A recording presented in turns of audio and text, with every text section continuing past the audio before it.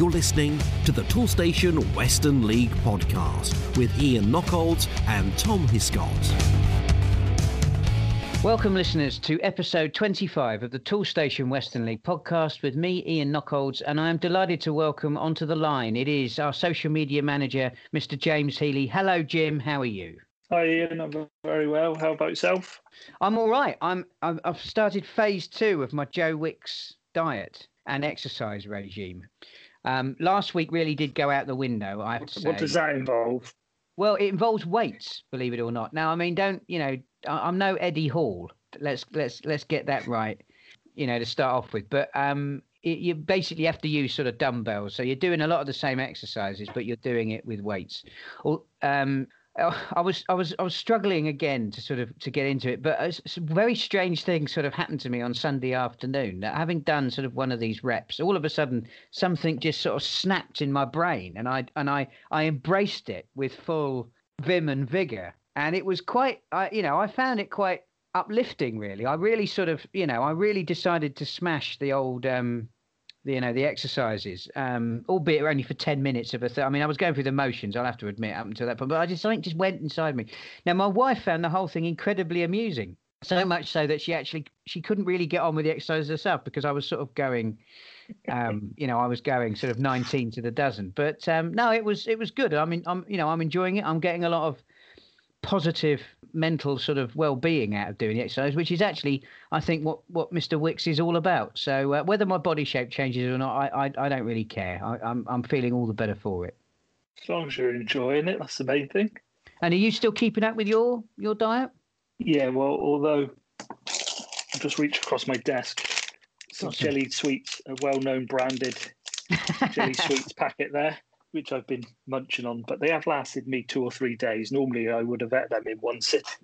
So it's just something to snack on. It's not the greatest of snacks, but we're getting back on it. So, and I've just signed up for personal training as well. So I'm going to be out doing a bit of exercise as well, which is a first for me. And will you be keeping the beard? Because, I mean, I think, like you're sort of like Al Gore after he lost the presidential election. You're in a moment of contemplative thought and you've grown this incredibly wonderful Tudor beard that makes you look like Henry VIII. I mean, will you be keeping it for this, for your physical exercise regimen? Yeah, I think I said when we got locked down that I'd grow my beard. And grow it you have? And grow, I have, yeah. It's all different colours. I've got a bit of orange in it, a bit of brown, and a couple of greys coming through as well. So I'll keep growing it, and then we'll see how long it actually gets. I'm starting to look a bit like Swampy, I think, though. Well, on next week's podcast, you might look like Gandalf. Anyway, that would be interesting. Right then, on this week's edition of the Toolstation Western League podcast, we speak to the manager of Bristol Telephones, Jack Richardson, and we also have a chat with the godfather of Western League social media. It is the excellent Roland Millward. But we'll kick off with that interview with Jack Richardson, and it brings us back to our sort of core content, really, for the Toolstation Western League podcast. Of course, back in the days when we had football to talk about, we used to talk to a manager from the First Division and a manager from our Premier Division, and one of the people I've really enjoyed speaking to over recent seasons is Jack Richardson. Bristol Telephones haven't always had the best of form in the Western League, but they have started to find their feet, and one of the things that Jim and I saw a couple of weeks ago on social media was the incredible work that had gone on at their ground, in particular their changing rooms. And that's very much where I started my conversation with Jack, that wonderful coverage they got on social media. And it really looks like the club has made the most of lockdown, and they've done a fantastic job. To be fair, I can't really take much credit. I'm not very handy, so I haven't really been involved, but the lads that have been up there have done an amazing job, like you said. The pictures don't really do it justice when you see it in person as well. It does look unbelievable. And fair play to all the people that have helped out from the kind of fundraising to get the money, just in-house, really, a few little things. And then for the new members of the committee that we've got that kind of drove it, bought all of the materials, and then it took them about 3 weekends to do. But it looks unbelievable, and it just makes that kind of first game back even better. And those new change rooms of our new kit, and we can't wait to get back and use them, really. So for those people who haven't seen the pictures on social media, I mean, you mentioned there that the work's gone into improving the changing rooms. Can you just give the listeners a sort of a feel for what's been done? Well, I mean, anyone who's been out there in the last few years is quite run down in a way. Needed a lick of paint, but the boys, they gave it a lick of paint. They've created like little booths throughout the changing room, 16 of them or 17, I think. So there's one for every member of the squad, with a little peg as well to hang stuff on. And then they put these lights in and around, which one of them was really impressive. It goes with the like beat of the music. So they're really looking forward to getting in there, celebrating 3 points and putting the lights on and the music on and seeing all that. So no, it does look really good, really modern. And yeah, fantastic job all round. What you've done with the home team dressing room is without question Premier League, and I'm not talking about the Toolstation Western League division. I'm talking about the one we see on telly. But I've got to ask the question for all of those teams who are now going to be coming to your place to play and expecting the Rolls Royce of changing rooms. Have you done anything with the away changing rooms? No, we haven't just yet. I think we had a committee meeting last week actually, and that was something we did speak about. But yeah, no, we haven't quite got there yet. With that one, I think they used to do that back in the day, didn't they? Give the away team the not the worst changing room, but do a few things for superstitions and all that. But no, our away changing room isn't even that bad. I did see a couple of comments, but no, I think in the near future, it's something that we're looking to do. Well, James Healy was telling me that his old cricket club, what they did was they painted the away dressing room black. So anyway, maybe I'll put that to the committee for the new ones then. I feel terrible now having suggested that, and the evidence is now for everybody to listen to. But anyway, never mind.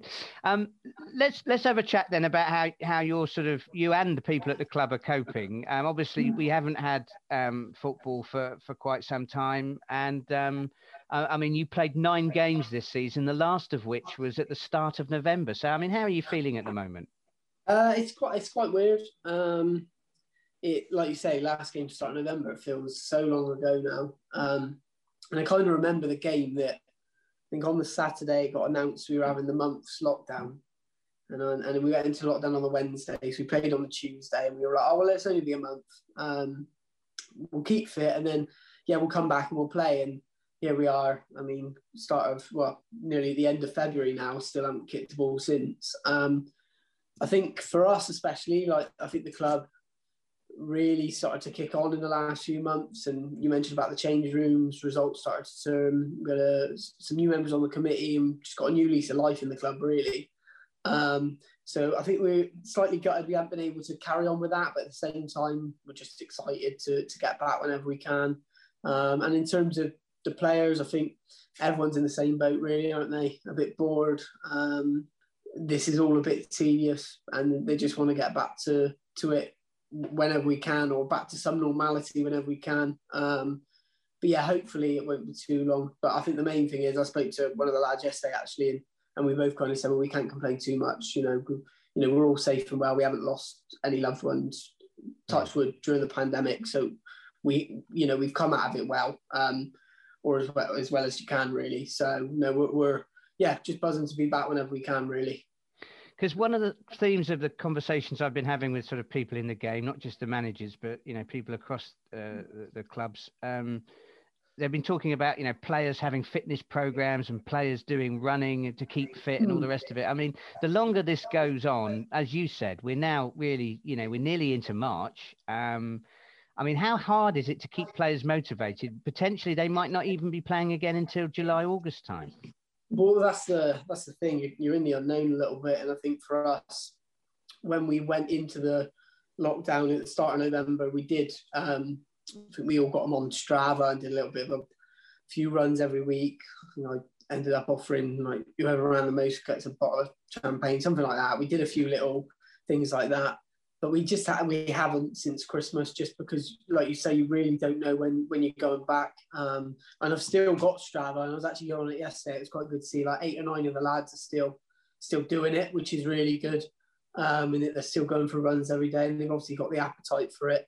But yeah, it's just, like you say, it's just been so long, and it's hard to give them something to do when there's no end date at the end of it. and it's hard to. I think this is what I probably learned in the last year. It's hard to plan anything, and you don't plan too far ahead because you never know what's coming. So I think, yeah, if and when it's safe to do so, I think we're gonna obviously hopefully we'll be given a bit of notice and we can put something in place to ensure everyone's ready to go. When I have a look at the league table, you're 14th at the moment, and you had 4 wins from your 9 games. But I mean, you came up against some pretty good sides in that period. So I mean, how happy were you with the way you started this season? I think if you had offered me the start we had this time last year, I would have bitten your hand off. Going back through the games we've lost, I would have liked to think we picked up a couple more wins. Just from, I mean, the wins we got were brilliant, and kind of went on a run just before the end of lockdown. I think we won 4, and then we lost to Caen on that Tuesday night, which was brilliant. But I remember the first 4 games, I think it was, we kind of had I'm not making excuses, but we had a few people unavailable, a few people injured, a couple of people went on holiday because they couldn't go on holiday. So we were using our squad to the best of our ability. And it would have just been nice to go into some of those games at full strength. I mean, that's football. Lads had an opportunity. Some took it, some didn't. And yeah, in a few of those games, I think the Radstock one sticks out for me. I think we 1-0 up with like 6 minutes to go. And we just kind of, threw the game away, to be completely honest. Oldland, we were 1-1 to quite late on as well. The Lebet game, I think they went there with 11. Probably a good result, all things considered. So, I mean, happy where we are, but could have been even better. I think it's the kind of feeling from us. And we just hope that when we get back, we can just, kick on again and kind of recreate that run that we went on near the end of the time. Did you have any targets for the side going into this season? I think the target, being completely honest, was just the last 2 seasons, the club's been right down the bottom, to be completely honest. It was just, let's get ourselves away from that. Let's get some points on the board early and take the pressure off. Because I remember last year, I think we got our first win at Warminster away, which was in October. So we went a long time without a win. And when you go a certain amount of time without a win, the whole kind of, you haven't won yet, is over you in a way. And sometimes getting your first win, as it showed this season, just takes pressure off. And then you go and play a bit more freedom, which we've seen this year. So for us, it was just get ourselves away from the bottom. Let's not be in a scrap to keep ourselves in the league. And let's just kind of sustain ourselves in and around mid-table. If we can break into the top half, amazing. If not, then we build again and then we go again next year. And is that sort of the philosophy at the moment then, that if we are going to have to press the reset button and go again in August, that will be the target for that for that campaign? Potentially, I think we made a lot of progress in the last kind of 6 to 8 months, and we've got a really good, strong squad now. Which, I mean, it's one of those. It's dependent if and who comes in the summer as well. If anybody goes, what this lockdown's done to anyone. Some people might go, I've had a few weeks home and I don't fancy coming back. We'll just have to wait and see. But for us, where we are now, I think we're only looking up, if that makes sense. And that's the only direction we want to be going in. We don't want to be, going anywhere below where we are. We just want to keep kicking on and trying to win as many games as we can and see where it takes us. Can you tell us a little bit about the day job then? Because obviously we are this is the Toolstation Western League podcast, so we love to talk about our member clubs. But you have a role at Bristol Rovers. Yeah, I work for Bristol Rovers Community Trust. My official role was head of sport and recruitment. That basically means that we have a college program. So as a head of sport, I just look after the football program, the way it runs. So we have 2 boys teams and a girls team. So I manage the boys first team and kind of organise the fixtures and everything like that. And then in terms of my recruitment, I go out to schools, under 16s football clubs, and recruit for the next year. And so it's quite an enjoyable job. I've always loved football, always wanted to work in football within coaching. So it kind of gives me working with players 4 or 5 times a week. Really good experience, really, and really enjoyable. And what sort of teams does your Bristol Rovers college side play? So we're in like an EFL recognised league. So we play against other football leagues that run the college. So we'll play like Bristol City, Exeter, Cheltenham, Swindon, Bournemouth, teams like that. So our league's regionalised. We play against those types of teams. Our girls are in like a central league. So we play Southwest, but the girls play Central. So they'll play like West Brom, Sheffield United, Peterborough. So so all kind of EFL recognised teams. And is that a midweek league? Yeah, we play during the Wednesday afternoons. We play, which is good because it allows them to play on the weekend or on an evening for whoever they want to. They're just getting loads of football then between that age. So obviously some of them will be playing with us during the day, playing for a floodlit team on the night, and then a men's team on a Saturday and an under-18s team on a Sunday. So football for all of them. Although not at the moment, of course. Because no. I suppose, I mean, we're obviously acutely aware of the loss of Western League football, but I imagine that's hit your community work as well. Yeah, no, definitely we don't. So in terms of my stuff, no, we're not doing any training, any playing. We're just doing Zoom sessions, really. In terms of the community trust as a whole, I think they're still doing a lot. Still visiting the elderly and the vulnerable a lot. Doing a lot of deliveries, things like that. I was saying earlier, I'm going into a school twice a week to deliver PE.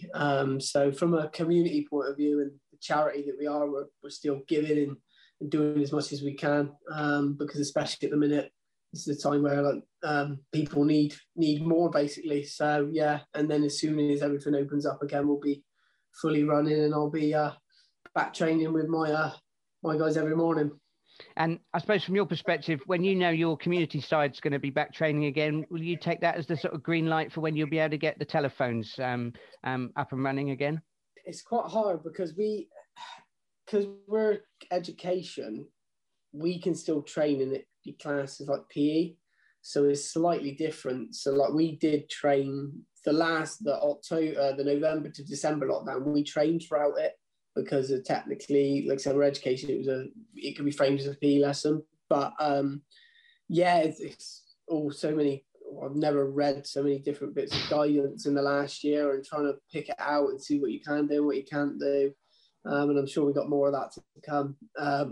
So yeah, we'll have to wait and see. In the next couple of days with that. Yep, we'll have to wait and see. I shouldn't really be posing questions to you that should really be posed to the Prime Minister. But Jack, thank you very much for taking the time to speak to us on the podcast. It's lovely to hear from you and all the fantastic work that's going on at Bristol Telephones off the pitch. And let's just hope the next time we speak, we'll be able to talk about the football that's going on it. And my thanks to Jack for his time. Now, moving on, we have James Healy's week on Twitter, and it would be fair to say, Jim, that it's been a bit slow this week. Yeah, it has been quite a quiet week until last night when we had the announcement from 10 Downing Street. A few of the clubs then were on social media tweeting away, saying that basically they let fans know what is happening as soon as they know. But apart from that, yeah, it's been quite a quiet week. This morning there was a nice tweet on Buckland's Twitter feed where they put up a little statement from Roy Holmes' family. Roy was the chairman down at Buckland, who sadly passed away a year ago. So his family put out a little statement up on Buckland's Twitter feed. So that's well worth a read if you can find their feed on Twitter. Warminster have reached their target of running to Barcelona by the 28th of February. So they smashed through that, and I think they're just going to keep on going for the moment, see how far they can actually go. They wanted to raise £500, but they're just shy of 1,000 now. So it'd be fantastic if people can have a look at there and dig deep and get them up to £1,000 for the Warminster Food Bank. It's a worthwhile cause, that's for sure. So it'd be really nice to get them up to £1,000. And one thing I've noticed as well, Exmouth have been doing a lot of ground renovations down there. They've been very active on Twitter with what they've been doing, and it looks great. They've got a new turnstile bit, and it looks really welcoming down there. So I'm looking forward to heading down there and have a walk along the front, and then go and watch Exmouth and have a look at what they've been doing. But yeah, well worth having a look at their Twitter feed as well. It's, some of their ground renovations look really impressive. Yeah, Exmouth could become one of the staycation locations in the post-COVID world, as we all go on holiday to Devon and Cornwall. If you're thinking, Toolstation, I know they'll save me money, but do they have all the top brands? You know, DeWalt, Makita, Einhell, Stanley, Myra, Kudox, Nest and Santex. Yeah, they do. Over 15,000 trade quality products in the range from the leading brands with prices that are hard to beat. If you want a helping hand to save on your next job, try Toolstation. With over 300 branches, there's always a Toolstation near you. Thanks for that, Jim. Obviously, we picked out there the tweet from Warminster, and we had Owen Bartley on a couple of weeks ago, and this week we've got Roland Millward on, and we will of course be touching upon that fantastic fundraising effort, because it really is a great credit to Owen and the club. But of course, Roland over the years has been one of our go-to supporters on social media. He puts up a lot of information about Warminster, and he's done it to great effect, really promoting the club not only within the town but also further afield as well. And he does it always with a smile on his face and in very good humour. So I started off by asking him about his philosophy and on the benefits of social media. The fact for anybody, or particularly in the case of a football club, is to be able to put across to people what you're about as a football club. It's to promote the club. It's to increase the number of spectators, to be a conduit for the fans to know what's going on. To be able to help other football clubs, really, because part of what I like to do is share things from other clubs. When I see something that's interesting and other clubs doing whatever, they're much raising money or whatever for charity, share it with your fan base. And what you find on social media, you have people who will follow your account who are not necessarily fully 100% your club's only supporters. You know, they support lots of clubs, or they just like football. So by sharing the message out, it really just sort of create a community within the sort of, we use the term football family, you know, it does get that out there. And we find that not just with people locally, but we have connections now all around the world through our social media accounts. And that's brought people sort of together really, and gives a really good profile to your football club. Or if you're a business or charity, whatever it is you're doing, you can do the same sort of thing. I suppose one of the problems with social media is it can be a pretty toxic place. And I think we've seen it get worse over the lockdown, and the debates around whether or not the football season should continue. It just seems to sort of exacerbate existing tensions. I mean, it sometimes I'll admit it gets me down. I mean, does it ever get you down? There are two kinds of debaters. There are the ones who may have the wrong opinion or the right opinion, who will just debate it civilly. And there are those, as soon as you say something against what they believe, even in the nicest way, will come back and call you every name under the sun without any proof whatsoever of what they've just said. So my answer to those people is block. They've gone. Ignore them. Move on. If you argue with an idiot, what happens? That's the problem. You know, you just have to just block them. If they're that kind of individual that uses social media to somehow boost their self-esteem by smashing everybody else into the ground, then it's not the sort of person you want to connect with in any way. Now, we've talked about social media. Obviously, you do a podcast as well, and I know you're very active on YouTube. So, I mean, in your own words, can you talk us through the range of different activities that you undertake to promote Warminster Town Football Club? Yeah, sure. So I've got my own Twitter account, which is WTFC Supporter. The footballers have the official account. So Jordan De Silva is the one mainly who does the official Warminster Town account. So I use that Twitter account to link in to say things like, we've got a match coming up, when we do. On Saturday, it's going to be live on YouTube. Here's the link, that sort of thing.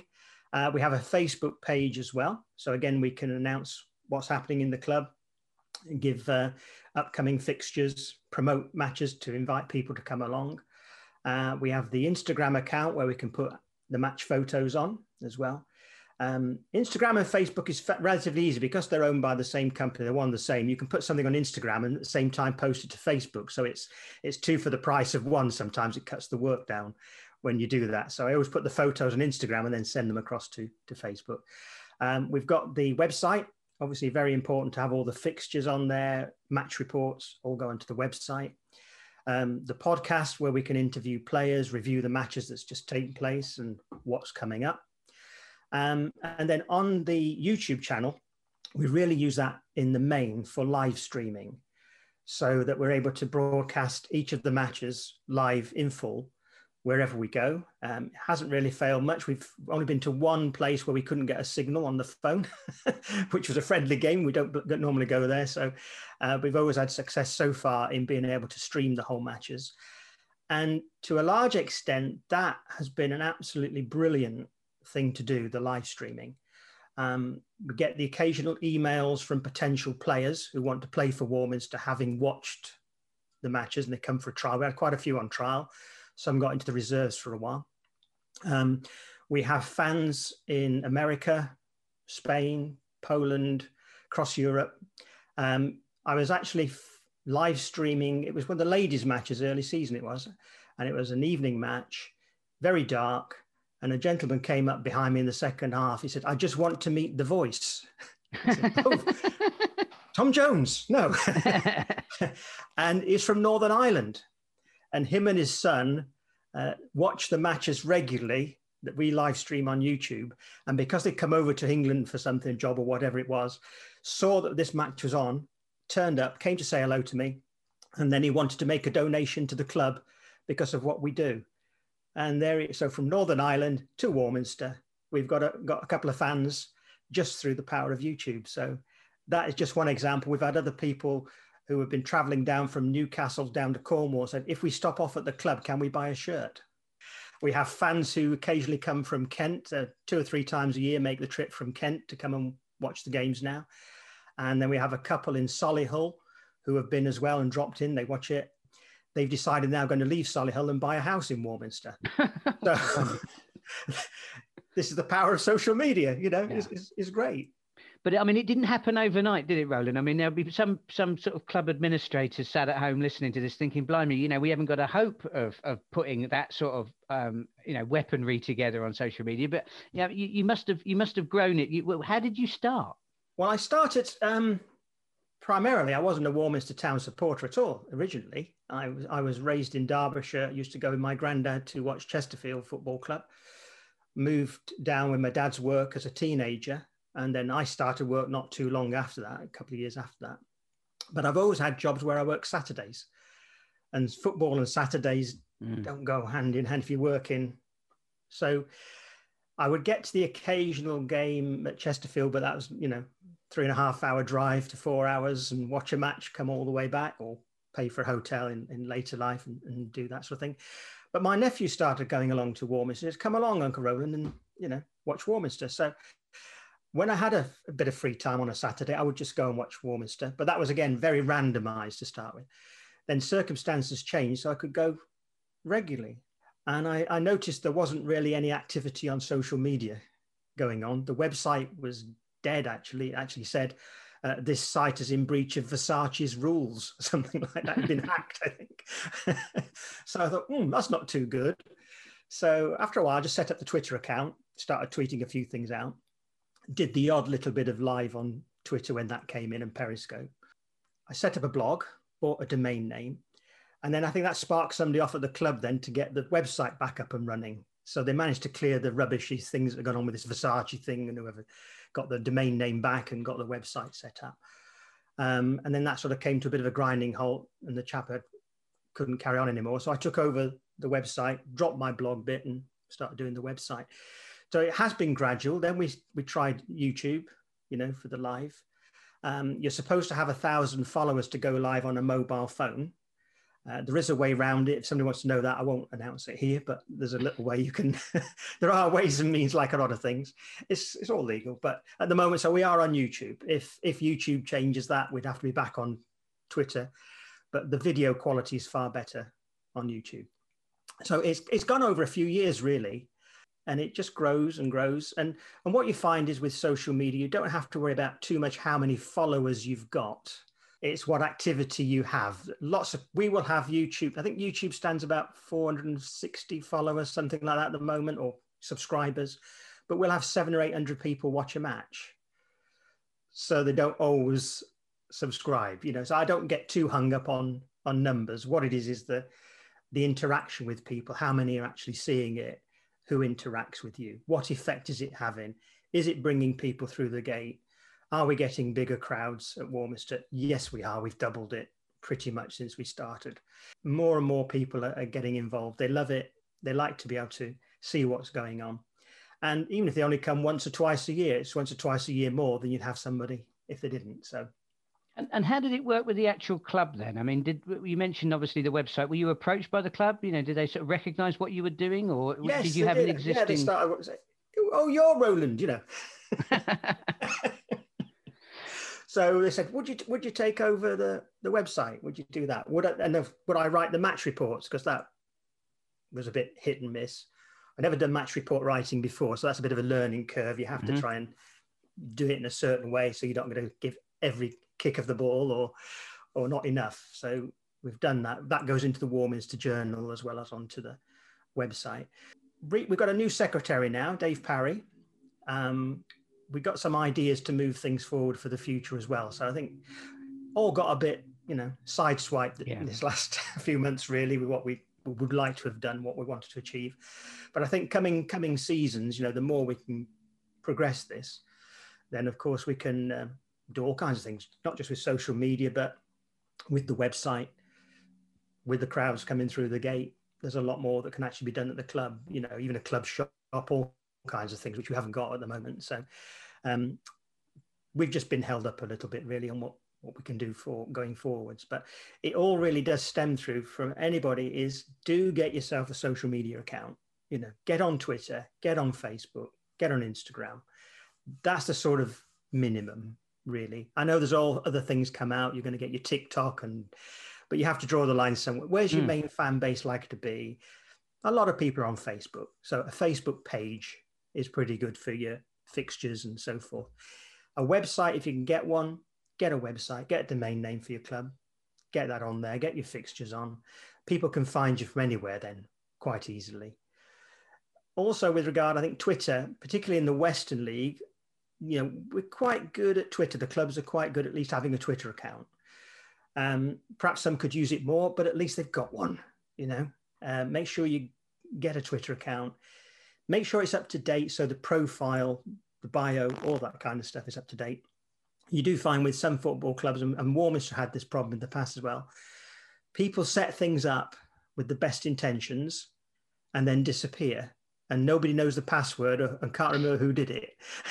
So you'll find you quite often search for a club on Twitter and there's 4 accounts. Yeah. And you have to, which is the real one? So you have to go through them to see which one's actually being used. And that's because no one's had a policy of saying, actually, we know who's doing it. We've got somebody else who's also got access to it in case they disappear, or the red bus syndrome. I always think of that, if someone drops dead tomorrow. Yeah. Who knows where everything is? You should have a policy somewhere that you've got that stored with the secretary or someone. You can access those accounts. This is just good housekeeping and just good, management really of it. And of course, like I try to do, is always be positive with the social media. Don't use it to have a go at another club or the referee or whoever you fancy, or that player who should have been red carded and wasn't. That's not the forum for it. It's about saying, this is the fixtures coming out. This is the match that's taken place. This is the match report. Thank you for this person, that person. Use it in a wise way, and use it as a way really of encouraging and building people up, as opposed to trying to tear people down, even in a sort of humorous way. Avoid it. Just be factual. Just be, hashtag be kind, I think is kind of sums it up really. I mean, where do you get your ideas from then? Because obviously there's a huge, there's a large body of work that you've done, and but are there places, when you see sort of other clubs doing things, do you think actually that's a good idea, we could do that? I mean, how do you what's your idea generation like? It's a mixture of things. If you see somebody doing something and it's good, just copy it, utilize that idea. Sometimes you just get a brainwave. It can sometimes be lateral thinking. You see somebody doing something in an entirely different field and you think, actually, that could be applied to football. Just recently, obviously, we got kiboshed on Boxing Day, but the few matches before that, including Boxing Day, decided to start doing a sort of a match review live on Twitter after the match and trying to do it. We're over at Cannes and we got George over there to come on with Dave Parry and do a match analysis from both sides live on Twitter, which of course can be listened to at any time afterwards as well. So that was an idea I just came up with, thinking, well, rather than just wait and start putting messages out, here's the match report the next day to read, let's have a live one there and then the printed one could go out later. So that just came to me one day, and you just think, right, we're going to have a go at that and we'll do it. And it was successful. You probably get the first 200-300 people listen to each one. So that's fantastic. Yeah, that's absolutely great.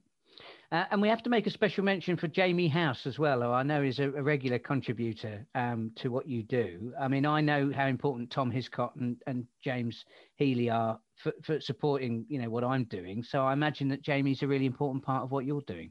Yeah, he helps out on the podcast. That's been the mainstay. Lost his help a little bit recently because he bought a camera and a zoom lens.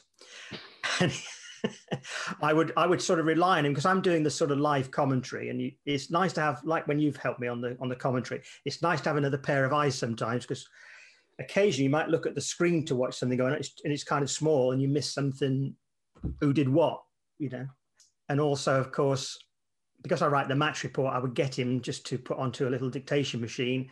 I say 13th minute, write that, goal scored, who it was. So I don't have to plow through the video if I can't remember. Age doesn't come alone, see. And sometimes you think, who scored that first goal? Your mind goes a bit blank occasionally. So he was handy for that. But because he's got his camera now, maybe I have to enlist someone else to help on that little front coming up while he's busy going around the ground taking his photos. But that again, sadly, has all come to a grinding halt currently, but we'll get back to that, hopefully, in not too distant future. Well, let's talk about the football now, because actually your season was going rather well, wasn't it, last campaign? I mean, what were your expectations heading into last season?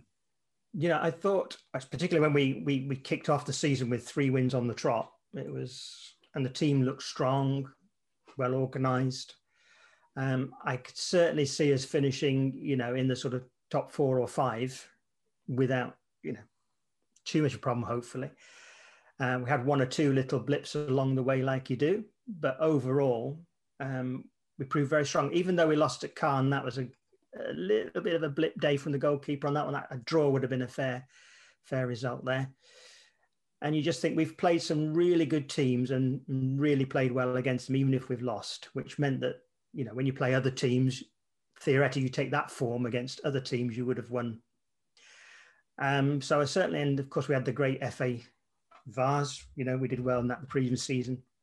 And that kind of rolled over really into this one. So sadly, we've not been able to really get going properly, have we? Because it's stop and start, and but I think if we'd have had a whole season, we would have done well. We'd been up there challenging in the top few places.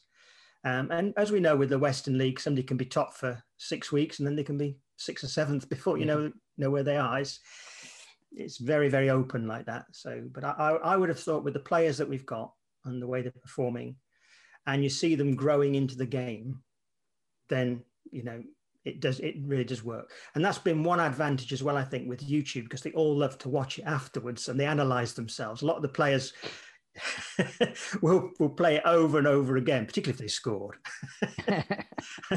Sometimes their mothers will come out and say, all I heard all night was your voice. Replaying that goal over and over again.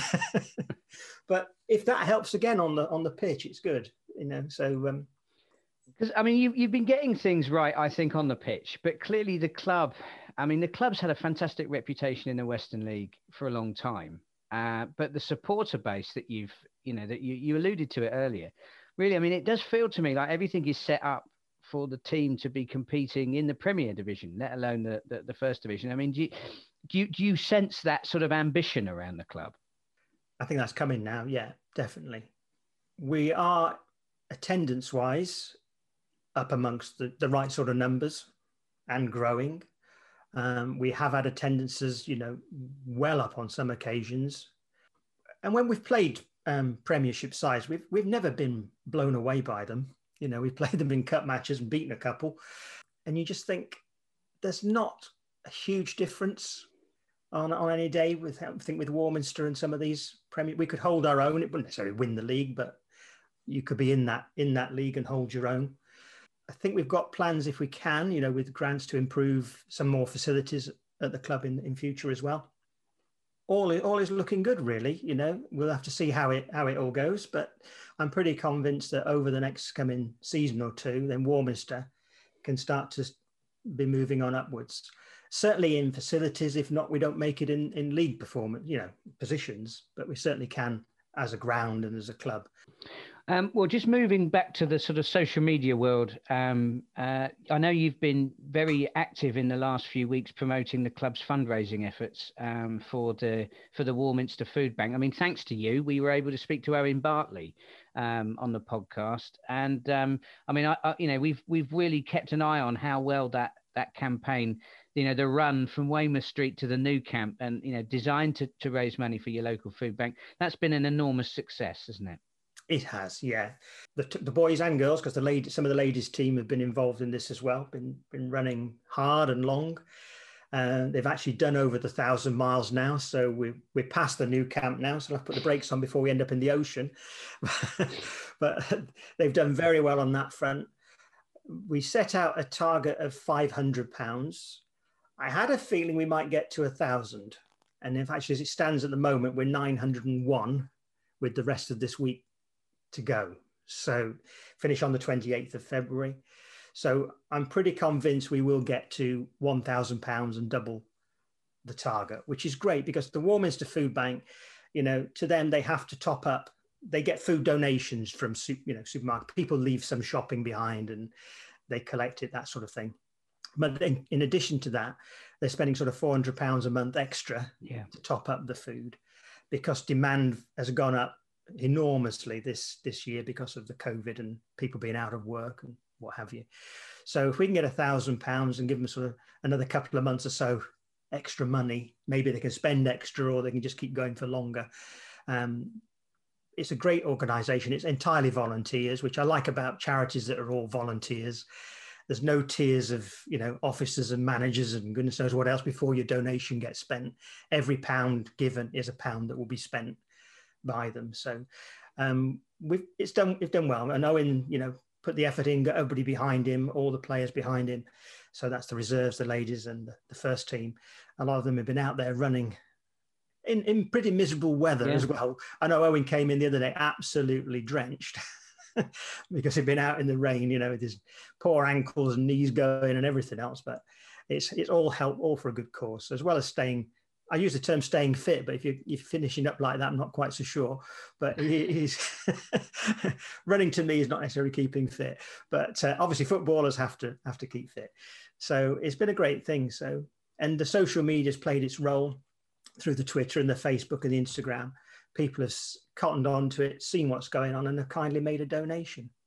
Well, I mean, let's give it a quick plug for your social media accounts, because I think it's really important for you to hit that target. Now, obviously, we know the podcast will be up this week. People listening to it, at the weekend, we need to get these donations in by February the 28th. So for anybody listening to this, because it would be great to get you over that. Absolutely brilliant. How can we donate to this fantastic cause? Right. Well, there is a GoFundMe page, but the easiest way to get to it is to go to our website, warminstertownfc.com. So warminstertownfc.com, and you'll quite clearly see the link in the top right-hand corner for what we're doing with an update. Just click on the GoFundMe link, and then you'll be taken straight to the page. It'll say what it's all about, organised by Owen Bartley. Click on their donation button, donate whatever you can, and that all will automatically go to the Warminster Food Bank. So that's the easiest way to find it. Of course, you'll see stuff if you follow WTFC Supporter on Twitter as well, but I'm trying not to put every tweet out as a charity request, obviously. Yeah. But the website is the link to actually find it. You'll also find the link on our Instagram and Facebook pages as well.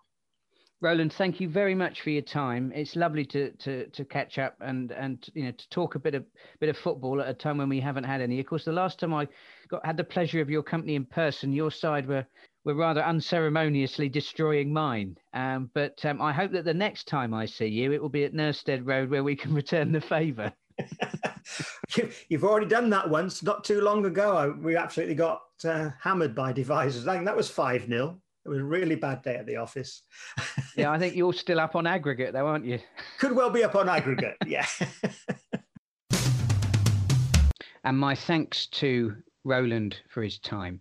Now, Jim, you mentioned before in your week on Twitter, of course, that we were rather busy last night. Coming to terms with the Prime Minister's latest announcement of how we're going to come out of lockdown, and of course, the little Easter egg he threw in that football would be allowed again on March the 29th. At this stage, we have absolutely no idea what that means, but I can assure you, listeners, that when we do get some clarification from first the Football Association, we will then bring you one of our regular interviews with a member of the board of the Toolstation Western League, so we can try and understand what it means in the context of our football. All I would say is that I think if recent weeks have proven anything, the debate around the future of this season has the potential to be somewhat divisive, with feelings quite high on both sides of the debate. So whether we go back to playing league football, which I have to say is unlikely, or whether we're playing cup games or even friendly matches, I think we must remember that the most important people in our league are the volunteers who make the matches possible every single week at all of our clubs, and with them in mind, we must appreciate and respect the decisions that each individual member club makes around how they choose to come out of their own individual lockdown. I know we're all desperate to get back playing again, and we're desperate to see old friends. But I think now is a time we come out of lockdown.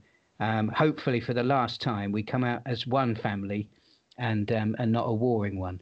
And on the subject of warring families, to finish on a lighter note, I couldn't help but notice watching the news that broke in the fair footballing city of Bristol this week. Now, of course, Jim, you used to be a member of the press team at Bristol City, and they have announced that they've appointed Nigel Pearson in the same week that Bristol Rovers have appointed Joey Barton. So from a sort of a former media man's perspective, I mean, what did you make of those announcements this week? I think it was the first time that a manager from both clubs had been announced on the same day. So both Bristol clubs announcing a manager on the same day. I mean, it's quite unheard of, I think, that two clubs in one city announcing a manager. And then I think someone interviewed Joey Barton and asked him about Nigel Pearson. And he said, well, maybe we can move in together. Maybe they can flat share, which I thought was quite funny. But you can imagine them two, I think, both look quite hard, to be fair. You wouldn't want to get on the wrong side of Nigel Pearson, would you? I mean, he's a big bloke, and again on Twitter someone put up an interview where one of the journalists asked him a question and he called him an ostrich because he said, are you an ostrich? You're burying your head in the sand. And he just kept firing back at the journo. So it'll be interesting to see how the relationships build with the local journalists and the radio presenters, with both of them really, because they're both characters, that's for sure. Yeah, I can't see Jeff Twentyman taking that, can you? I don't think Jeff Twentyman's no ostrich. No, that's true. No, so he does ask decent questions to Sir Jeff, as I call him. So yeah, it'll be quite interesting to see where they go. I think they're both good appointments for both clubs. So fingers crossed they could both turn their seasons around and climb the tables a bit more. I mean, of course, I think the one thing it does highlight is the potential for some rather combustive press conferences. Now, I mean, having sat on the other side of the fence in that regard, can you remember some particularly combustible press conferences in your time? Well, yeah, we've had a few, yeah. But when I was down at Yeovil, we used to just have, there was myself representing the club, the manager, and probably one from Radio Bristol and one from the local paper. So there's like three of us there. So if the lad from the local paper asked a dodgy question and the manager turned it back on them, it was awkward. You're kind of there thinking, oh, just swallow me, ground, just swallow me up. I don't want to intervene. And then the journalist then fights back as well, and then it gets all touchy. But none of that gets aired, you see, because you just crop it out and they don't ever publish it. So it all looks quite rosy, but sometimes there are some yeah, there's been some times where there's been swearing in there, and I don't same one actually. We when Paul Sturrock was down at the Oval, I wasn't actually there filming it, but my colleague filmed it and left the camera rolling. And at the end of it, he asked Paul Sturrock, he said, well, if such and such and another player is out, what will you do? And Paul Sturrock replied, well, and he swore basically. Well, I didn't know that had happened. Got sent the clip, emailed back saying, have you edited it? Is it all right to upload as it is? Which the reply was yes. So I just uploaded it without watching the full 15 minutes with that bit in it, with the swearing at the end. And people then clipped it, and it's still used now as a GIF and all sorts, in a little short video clip of Paul Sturrock swearing. Oh, yeah, that wasn't one of my finer moments, that's for sure. Thankfully, he didn't really mind Paul Sturrock. He was great to work with as well.